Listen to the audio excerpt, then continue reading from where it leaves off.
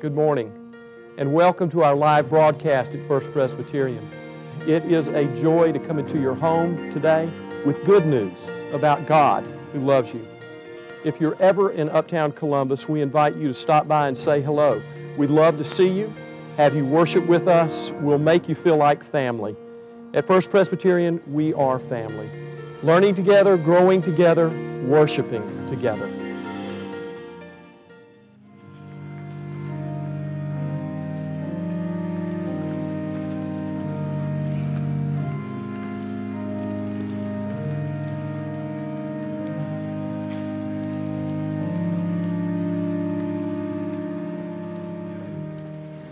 We invite all those who are able to stand in body or spirit out of respect for the Word of God, which comes to us today through the power of the Spirit from Romans chapter 18. We will read in unison this morning, and the scripture can be found on page 529 in your red hymnal.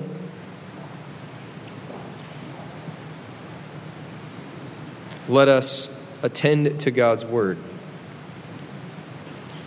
For all who are led by the Spirit of God are sons of God. For you did not receive the spirit of slavery to fall back into fear, but you have received the spirit of sonship, when we cry, Abba, Father. It is the Spirit Himself bearing witness with our spirit that we are children of God. And if children, then heirs, heirs of God and fellow heirs with Christ, provided we suffer with Him, in order that we may also be glorified with Him. I consider that the sufferings of this present time are not worth comparing with the glory that is revealed to us. Likewise, the Spirit helps us in our weakness, for we do not know how to pray as we ought, but the Spirit Himself intercedes for us with sighs too deep for words. And He who searches the hearts of men knows what is the mind of the Spirit, because the Spirit intercedes for the saints according to the will of God. We know that in everything God works for good with those whom we are called according to His purpose. For those whom He foreknew, He also predestined to be conformed to the image of His Son, in order that He might be the firstborn among many brethren. And those whom He predestined, He also called. And those whom He called, He also justified. And those whom He justified, He also glorified. What then shall we say to this? If God is for us, who is against us? He who did not spare His own Son, but gave Him up for us all, will He not also give us all things with Him? Who shall bring any charge against God's elect? It is God who justifies. Who is to condemn? Is it Christ Jesus who died? Yes. Who was raised from the dead? Who is at the right hand of God? Who indeed intercedes for us? Who shall separate us from the love of Christ? Shall tribulation or distress or persecution or famine or nakedness or peril or sword? As it is written, for thy sake we are being killed all the day long. We are regarded as sheep to be slaughtered. No, in all these things we are more than conquerors through Him who loved us. For I am sure that neither death, nor life, nor angels, nor principalities, nor things present, nor things to come, nor powers, nor height, nor depth, nor anything else in all creation will be able to separate us from the love of God in Christ Jesus our Lord. The word of the Lord. Thanks be to God. Oh, you want to sit down, but you're not going to. You can stand back up. We have one more reading. So we stay in the book of Acts, now in the 22nd chapter. Paul has made it to Jerusalem. There he has visited the temple where an uproar has developed out of misunderstanding of Paul's message, those who opposed his message, and he has been seized by the crowd. They are beating him even to death, but Paul is rescued by one of the tribune of the cohort of the Roman guard. And as Paul is being protected by the Roman guard and being taken to where they can find out what's going on and what is this supposed crime that Paul has committed, he asked that he might address the crowd that was even beating him. And so Paul, standing on the steps, motioned with his hand to the people. And when there was a great hush, he spoke to them in the Hebrew language, saying, "Brothers and sisters, mothers and fathers, hear the defense which I now make before you." And when they heard that they addressed him in the Hebrew language, they were the more quiet. And he said, "I'm a Jew, born at Tarsus in Cilicia, but brought up in this city at the feet of Gamaliel, educated according to the strict manner of the law of our fathers, being zealous for God as you all are this day. I persecuted this way to the death, binding and delivering to prison both men and women, as the high priest and the whole council of elders bear me witness. From them I received letters to the brethren, and I journeyed to Damascus to take those also who were there and bring them in bonds to Jerusalem to be punished." And then Paul goes on in his remarks and tells them about what happened on the road to Damascus when he was riding a donkey and got knocked off of his beast of burden by a blinding light and a voice from heaven, and Jesus himself saying, Saul, Saul, why are you persecuting me?" Paul is blinded. He is taken to Damascus, and there God sends a messenger, a follower of the Lord, Ananias, who speaks to Paul and says, "The God of our fathers appointed you to know his will, to see the just one, and to hear a voice from his mouth. For you will be a witness for him to all people of what you have seen and heard. And now why do you wait? Rise and be baptized and wash away your sins, calling on his name." And then Paul goes on to tell of the work of the Holy Spirit in his life and being charged to share the good news with even the Gentiles. My friends in Christ, this is the word of the Lord. Thanks be to God. You may be seated. Well, if our clerk of session is right, and it takes stress to thrive, if John Ortberg is right,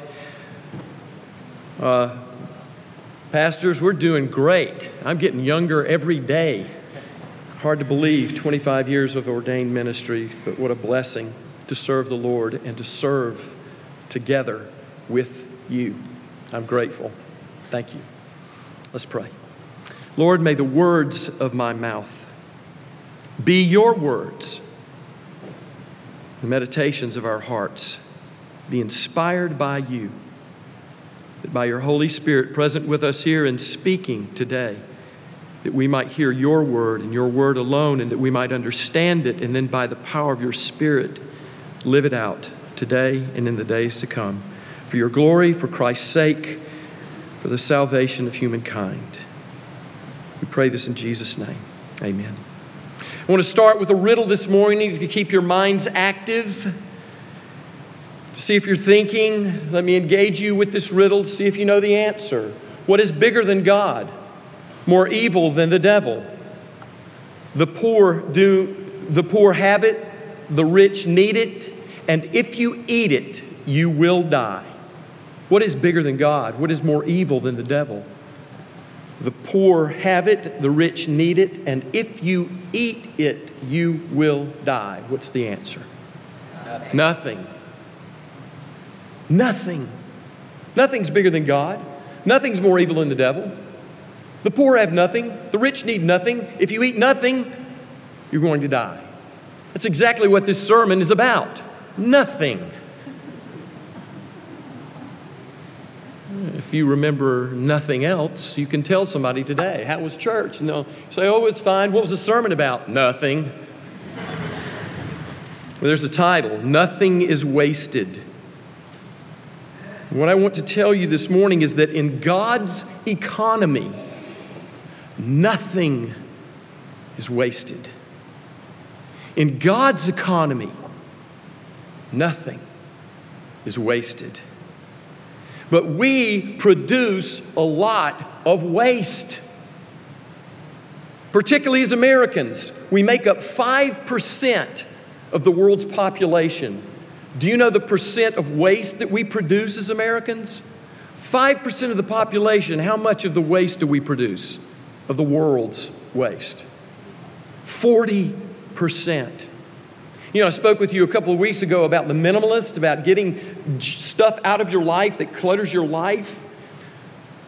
Well, now I'm starting to learn more about garbology. You can Google that, and you find some interesting facts about our affinity with our trash. 5% of the population, 40% of the world's waste.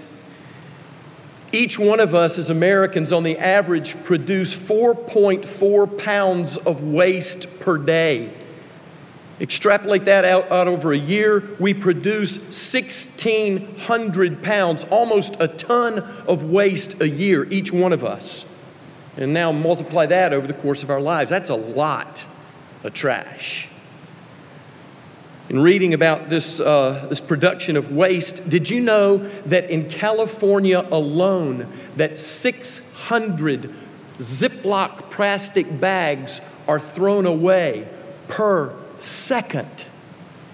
600 per second in California alone. Did you know that we produce enough plastic in the United States on an annual basis to shrink wrap the entire state of Texas? And some people are thinking that wouldn't be a bad idea. We produce a lot of waste, but in God's economy, nothing is wasted. And thinking about this, I hearken back to the year that I spent in Kenya, Africa, right after graduation from Davidson College, looking for God's call, direction in my life, trying to figure out what in the world I was going to do. Went and taught high school in Kenya, Africa for a year, and I tell you that one of the things that astounded me when I got there was how happy these people are who seemingly had nothing. They're people full of joy. But the other thing that struck me were the children who took trash and turned it into treasure. Old scraps of plastic and twine became a valued soccer ball. And anybody who's traveled in a third or developing world, you know what I'm talking about. And a stick with some old scrap wire shaped into the form of a little car or a bicycle with little scraps of rubber wrapped around makeshift tires and pushed all through the village as a prized possession. There's a little boy in the village where I lived, and he could take just about anything and turn it into a carved beauty.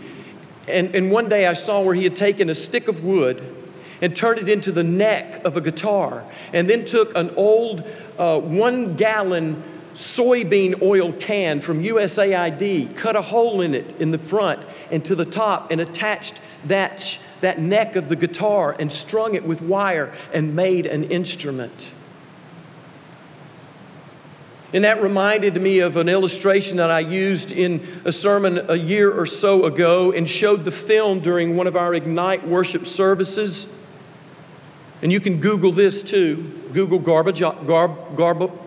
garbology, easy for me to say, and Google landfill harmonic, which is a beautiful video story of the children of Paraguay who live on or near a landfill, and artisans and people have taken wood and metal and scrap and carved and molded and welded it into orchestral instruments, and they play classical music on trash instruments. In God's economy, nothing is wasted. And what I mean by this is God takes the junk, the seemingly meaningless events, episodes, missteps, and salvages it and transforms it. And it's true, the God, the sovereign one, the gracious one, does not waste the stuff of our lives. Even when it makes no sense to us, or anyone else for that matter. You know, people say that the devil's in the details.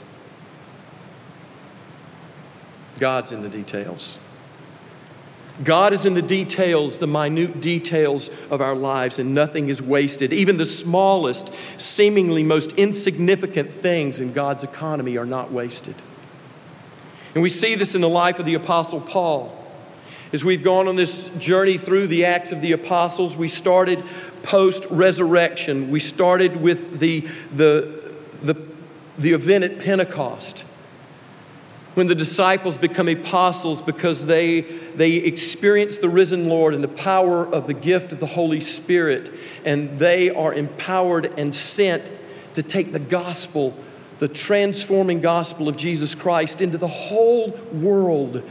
Like a pebble dropped in a pond, they expand like ripples with power and purpose. And we have followed them through the first part of the Acts of the Apostles. And then we came to the 9th chapter, and we were introduced to the Apostle Paul and the conversion event that he spoke about today in chapter 22. And we have followed Paul from his conversion on the road to Damascus.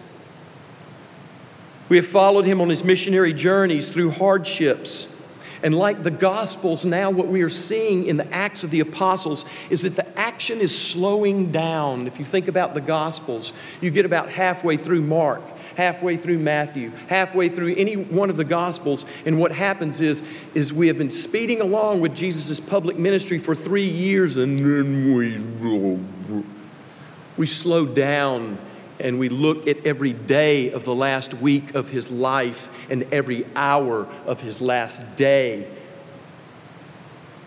And that's what's happening in Acts now as we slow down and look more intently and purposefully at the details of Paul's life and his ministry and the activity of the sovereign God in those events. So what's happening in chapter 22? We see more details. And Paul has arrived at Jerusalem, where he wanted so desperately to go as he finished that third missionary journey. He has arrived there. He has been preaching the gospel to the Gentiles, to Asia and to Greece. And as I remarked, he arrives at the temple in Jerusalem, and there he is misunderstood. There's a controversy about Paul's ministry. And the Jews believed that Paul was teaching against the laws of Moses. But even more than teaching the laws of Moses, Paul was teaching about not just keeping the laws of Moses, but by what happens with an encounter with the resurrected Jesus Christ and how a life is changed and that Jesus is indeed the Messiah. And those in the crowd that day did not want to hear it. And they seize Paul and they're ready to beat him to death and finally be done with him. But there is a tribune of the Roman cohort that is called to rescue Paul from the clutches of those who would take his life. And as Paul is being led to the place where they may try to figure out what's going on here, what has he done? Is there a crime? Should it be punished? Paul asks the Roman guard, "Let me speak." And the crowd is quieted. And Paul speaks in their language, a detail that is important. And not only does he speak in Hebrew, he speaks with their own accent, the scripture says. And they get even more quiet, not believing their ears.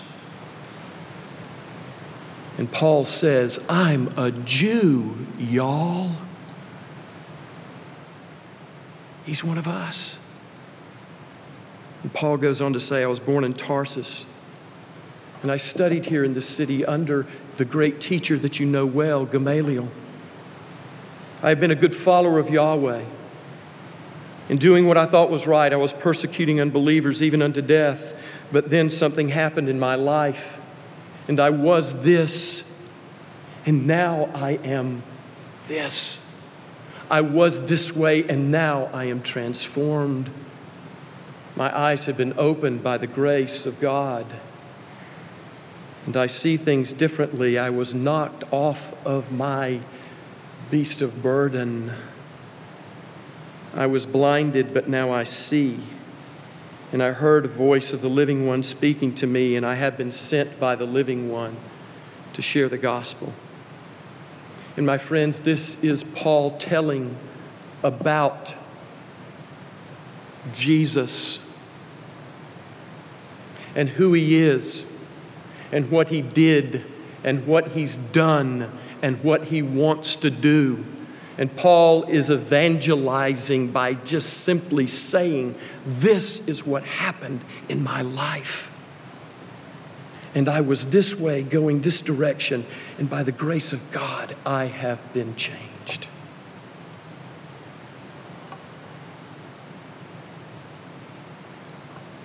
Nothing in Paul's life is wasted.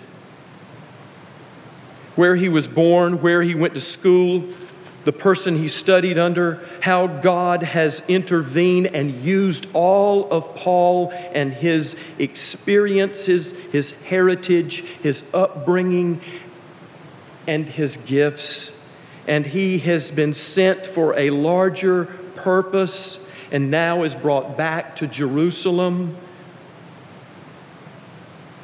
Even the fact that he is a Roman citizen is mentioned in this chapter and important to saving his life. Why are you going to beat me, a Roman citizen, and I have not even had a trial, he says. There is nothing that is wasted in Paul's life. And in God's economy, it is all valuable.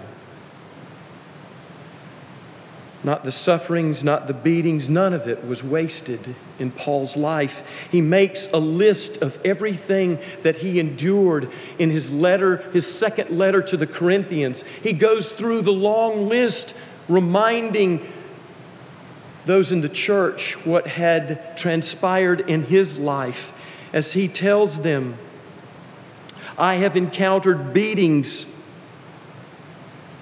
even unto almost death. 5 times I received 40 lashes less one, he writes.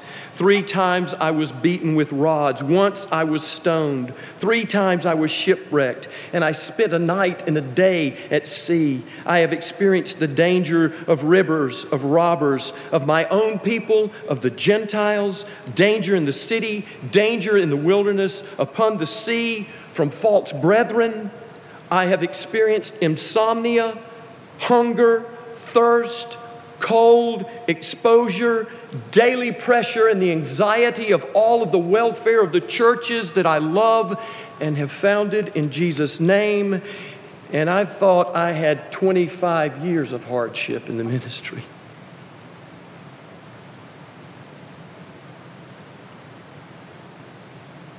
And Paul says, I don't say all of this to boast how great I am, but how great thou art. I boast in the Lord. None of it was wasted. All of it is used by God. Yes, in God's economy, nothing is wasted. And Paul knew this. He knew the sovereign hand of the living God upon his life.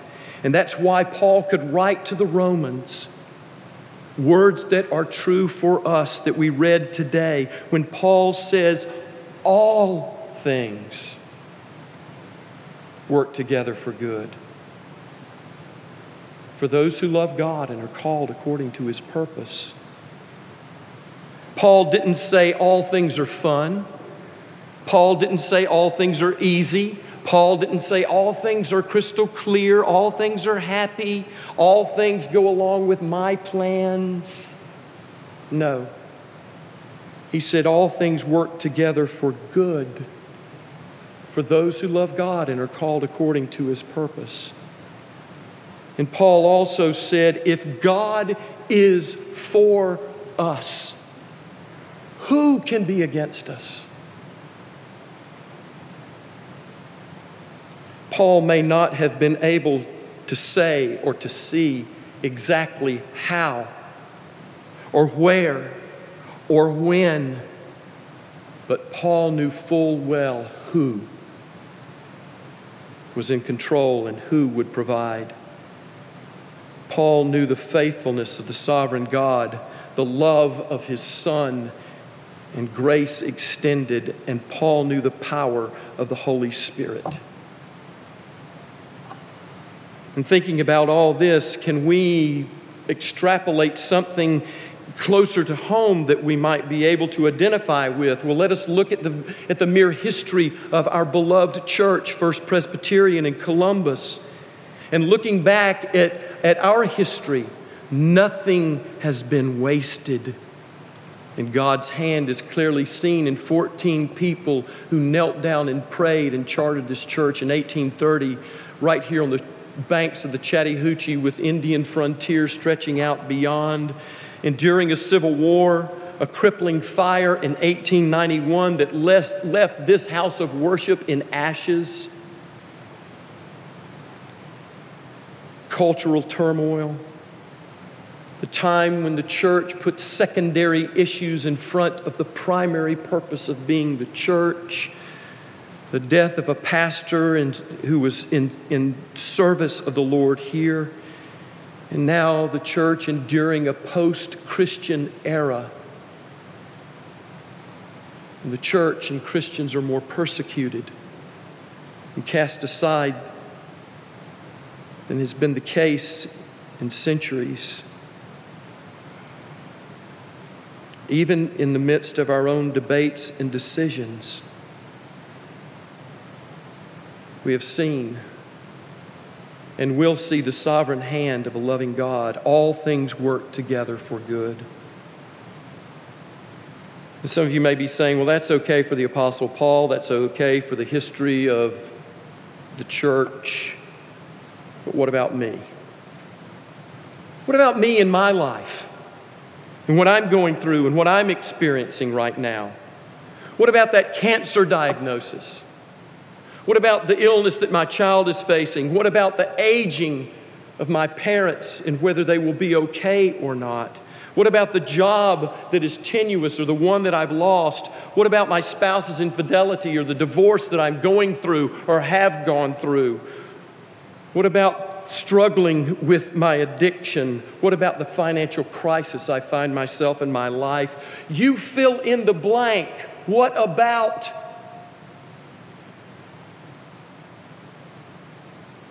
And in the face of it all, Paul does not say all things are good. Rather, all things work together for good for those who love God and are called according to His purpose. Nothing in God's economy is wasted. Nothing. Not even times of hardship, for God will bring value out of it. Not during times of doubt, for God will build it into faith. Not during times of fear, for God will transform it into joy. Not even in the face of death, because God will show that life is victorious. Not in the face of mourning, God will turn it into dancing. Not when we despair, for God will show us a future and a hope. Nothing is wasted. Thomas Merton has been an important person in my ministry for many years, and I love his writings, and I particularly love the prayer that I put on the front of the bulletin this morning. It's one that I've had taped on the printer that sits on my desk for probably 10 years, and I find myself gravitating to it. When I'm asking, where are you, God? Do you care? Can I keep on going? Is all of this true? Does it matter? And Thomas Merton prays, my Lord God, I have no idea where I'm going. I do not see the road ahead of me. I cannot know for certain where it will end. Nor do I really know myself, and the fact that I think that I am following your will does not mean that I'm actually doing so. But I believe that the desire to please you does in fact please you. And I hope that I have that desire in all that I am doing. And I hope that I will never do anything apart from that desire. And I know that if I do this, you will lead me by the right road, though I may know nothing about it. Therefore, I will trust you always. Though I may be seen to be lost and in the shadow of death, I will not fear, for you are ever with me, and you will never leave me to face my perils alone. This was true for Thomas Merton. It was true for the Apostle Paul because it was true for Jesus Christ, who, doing not his will but the Father's will, faithfully went to the cross. But there we see that not even death could separate him from the love of God in Christ Jesus, and life was victorious over death. And we believe, my friends, that because this is true for Jesus, it is true for us. And that there is nothing in our lives that is wasted in God's economy. God redeems it all. Nothing is wasted, and nothing can separate us from the love of God in Christ Jesus. Nothing. Nothing in all of creation. Not even death. Nothing. Nothing.